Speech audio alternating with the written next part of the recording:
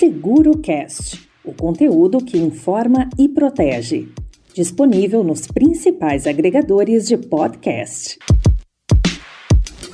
A edição número 34 da Conjuntura CNseg, que analisa o setor de seguros e a economia brasileira, mostra que o volume de prêmios do seguro para a cobertura de cyber risks cresceu 72,5% no acumulado de janeiro a setembro, quando comparado ao mesmo período do ano passado. Esse dado reforça o movimento cada vez maior de busca por empresas pelo seguro de riscos cibernéticos no Brasil. Para debater sobre esse tema, vamos conversar agora com o coordenador de Linhas Financeiras da FenSeg, Flávio Sá. Flávio, para dar início ao nosso bate-papo, como funcionam os seguros de riscos cibernéticos? Quem precisa e quem pode contratar? Perfeito. O seguro ele é voltado para empresas, então ele está disponível para qualquer empresa, de qualquer tamanho, né?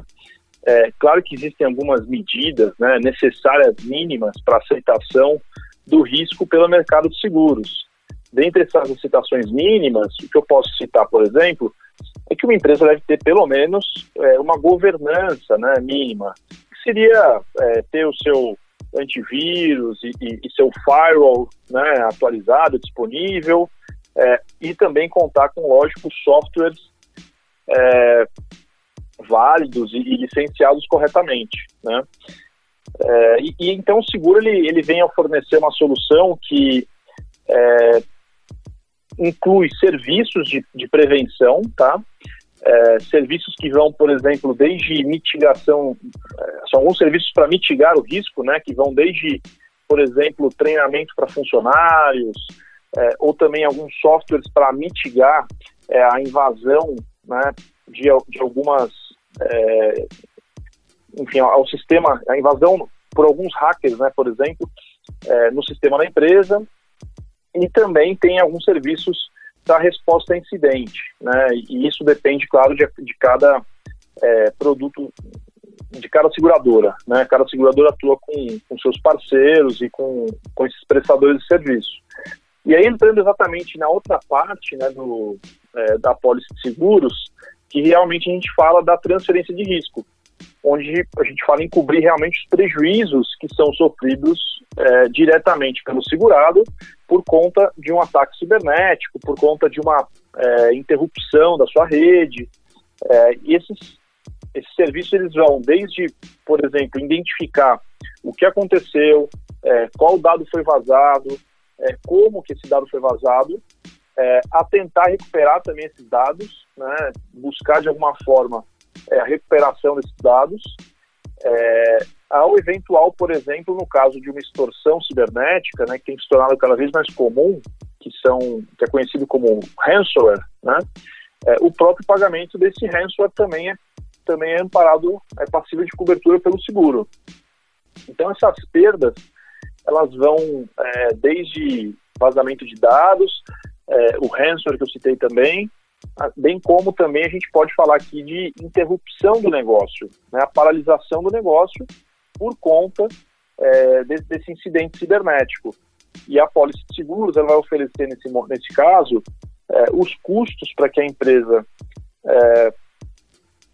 tente retornar, né, realmente volte a funcionar, volte a ter sua operação realmente operando, bem como a receita que ela deixou de ganhar, ela deixou de produzir por conta dessa paralisação, que é a cobertura que a gente chama de lucros cessantes.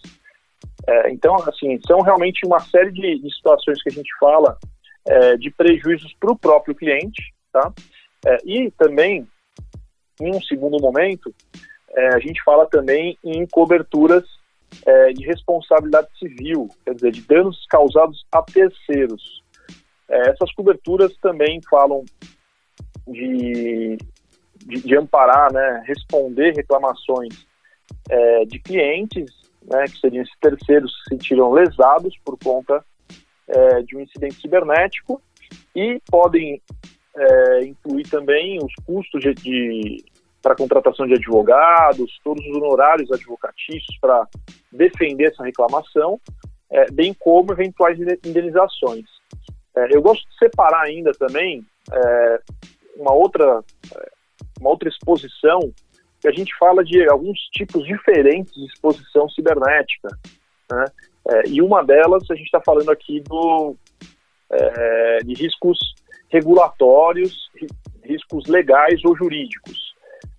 E com a entrada da Lei Geral de Proteção de Dados, né, a LGPD, fica ainda muito mais evidente essa responsabilização das empresas. E a pólice de seguros, ela oferece também todos os custos para responder investigações regulatórias, também os custos para notificar o cliente em caso de vazamento de dados. Essa é uma obrigação que a LGPD ela exige do cliente realmente que tenha essa notificação o quanto antes para os clientes, e também eventuais multas e penalizações que podem ocorrer, que as empresas podem vir a sofrer, também estão cobertos pelo seguro. Sobre esse crescimento no volume de prêmios, podemos dizer então que a entrada em vigor da LGPD foi uma espécie de impulso para que isso ocorresse? Sim, a Lei Geral de Proteção de Dados ela traz bastante à tona a discussão e a preocupação das empresas. As empresas estão passando realmente por esse momento de ter que se adaptar para uma nova legislação, e boa parte uma parte relevante desse aumento com certeza está relacionada a essa preocupação das empresas em realmente ter que cumprir com todas as normativas e com todas as alterações que a Lei Geral de Proteção de Dados exige. O que eu acho relevante também mencionar é que o momento que a gente vive atualmente, né, também é propício à quantidade do aumento de casos de incidentes cibernéticos. E esses incidentes, eles, por conta principalmente das empresas estarem operando de forma descentralizada, né, boa parte dos seus trabalhadores trabalhando em casa, no home office, isso causa também um aumento de exposição para as empresas.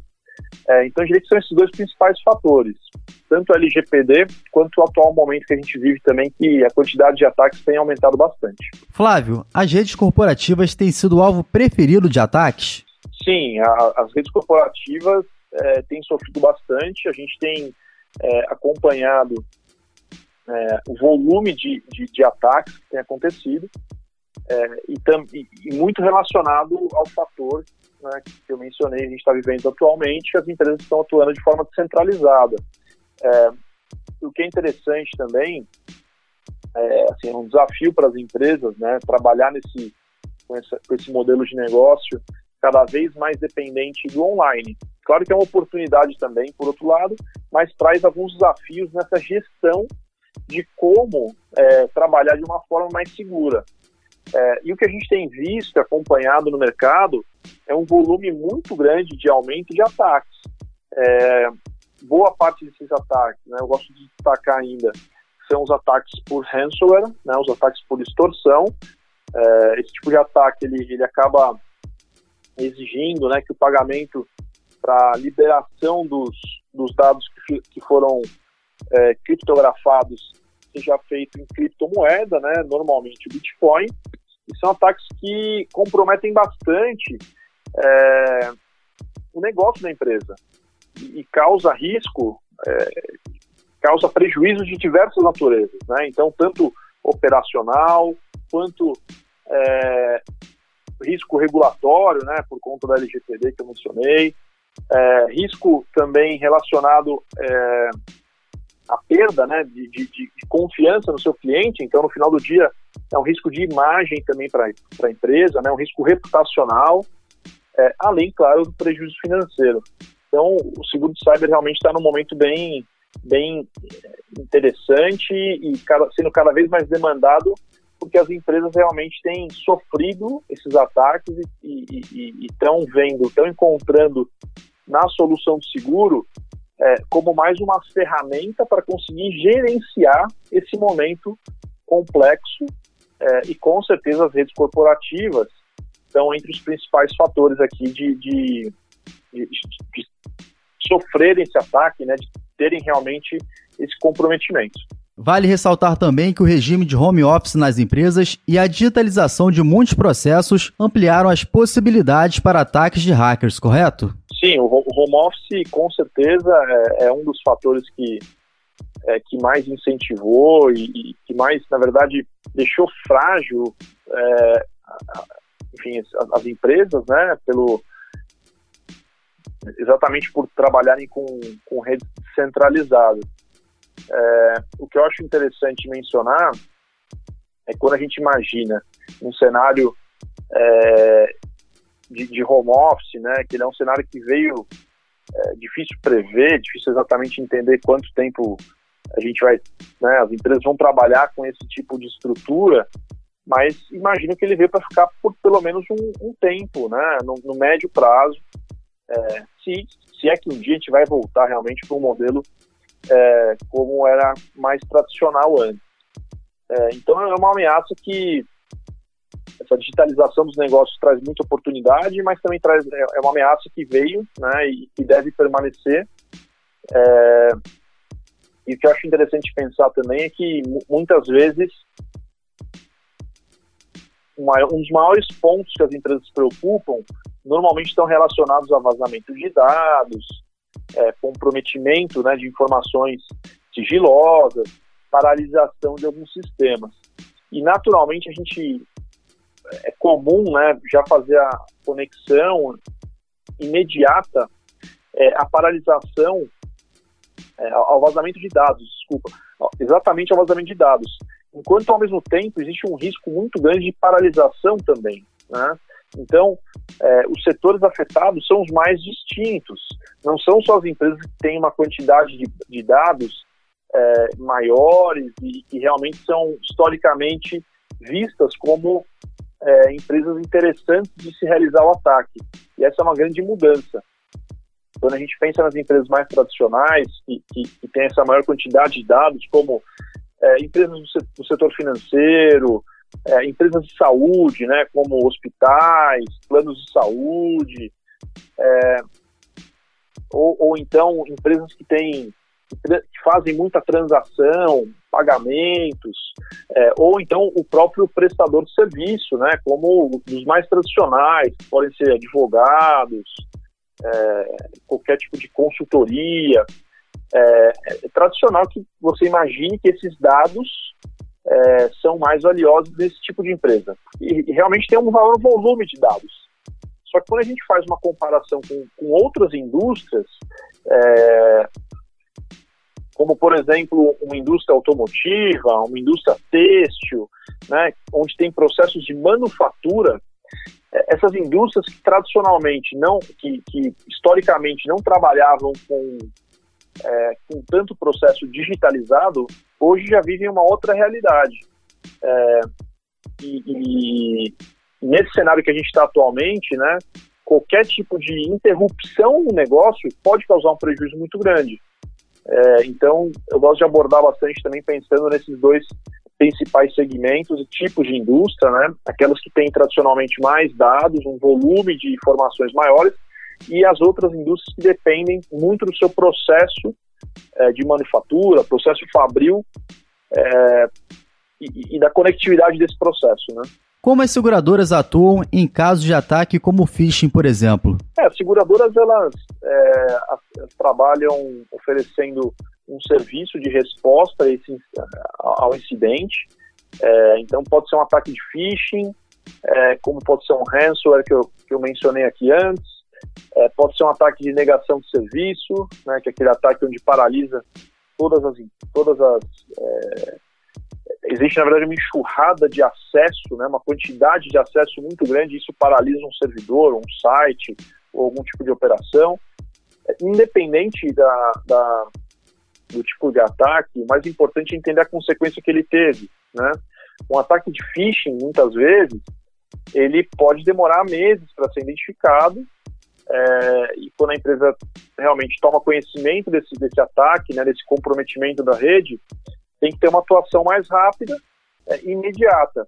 Tem alguns outros tipos de ataque, como ransomware ou como ataque de negação de serviço, onde no momento que ele ocorre, a empresa já conhece, já automaticamente se preocupa e tem que responder aquele evento. Então, varia bastante, a atuação da seguradora vai variar bastante de acordo com o tipo de ataque, mas o principal acontecendo um incidente, quando a empresa descobre que aconteceu um incidente, não é nem só acontecendo, né, isso tem estimado em alguns estudos que a gente, né, de empresas de consultoria, o mais recente que eu vi, falava que estima-se que demora mais de 200 dias para que, em média, no Brasil, para que a empresa conheça que foi atacada. Então, a gente sempre fala que o importante é quando ela descobre que foi atacada, né? Então, uma vez que é atacada, o grande serviço que a seguradora pode prestar é realmente responder rápido a esse incidente e ajudar o cliente a ter um plano estratégico, um plano já de resposta para mitigar a quantidade de prejuízo, né, e o efeito que esse evento pode causar para a empresa. Outro ponto importante é que, com o aumento da procura por esse tipo de seguro, os corretores também estão buscando especialização no tema para oferecer um atendimento adequado, né, Flávio? Sim, existe uma procura muito grande dos corretores em entender mais a respeito do tema, principalmente porque é um tema novo para o mercado de seguros. O seguro está disponível aqui no Brasil desde 2012. Apesar de pensar que já são 8 anos, se a gente compara com outros ramos de seguro, ainda é muito recente.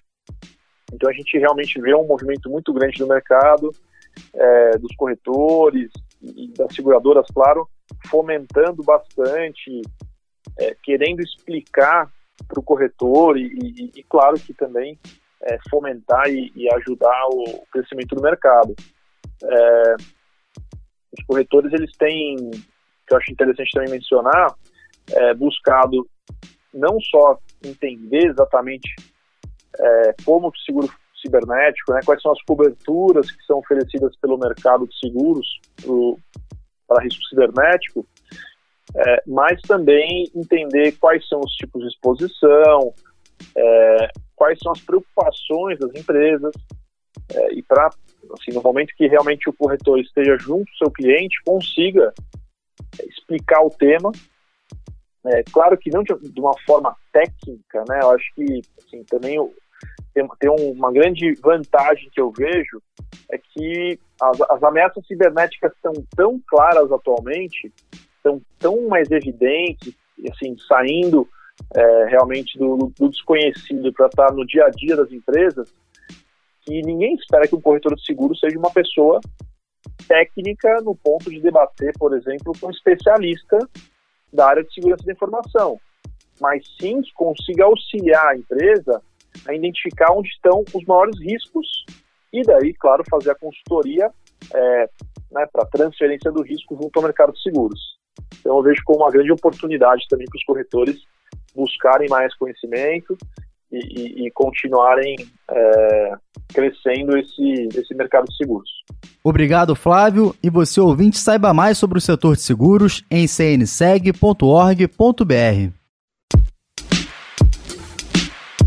SeguroCast, o conteúdo que informa e protege. Disponível nos principais agregadores de podcast.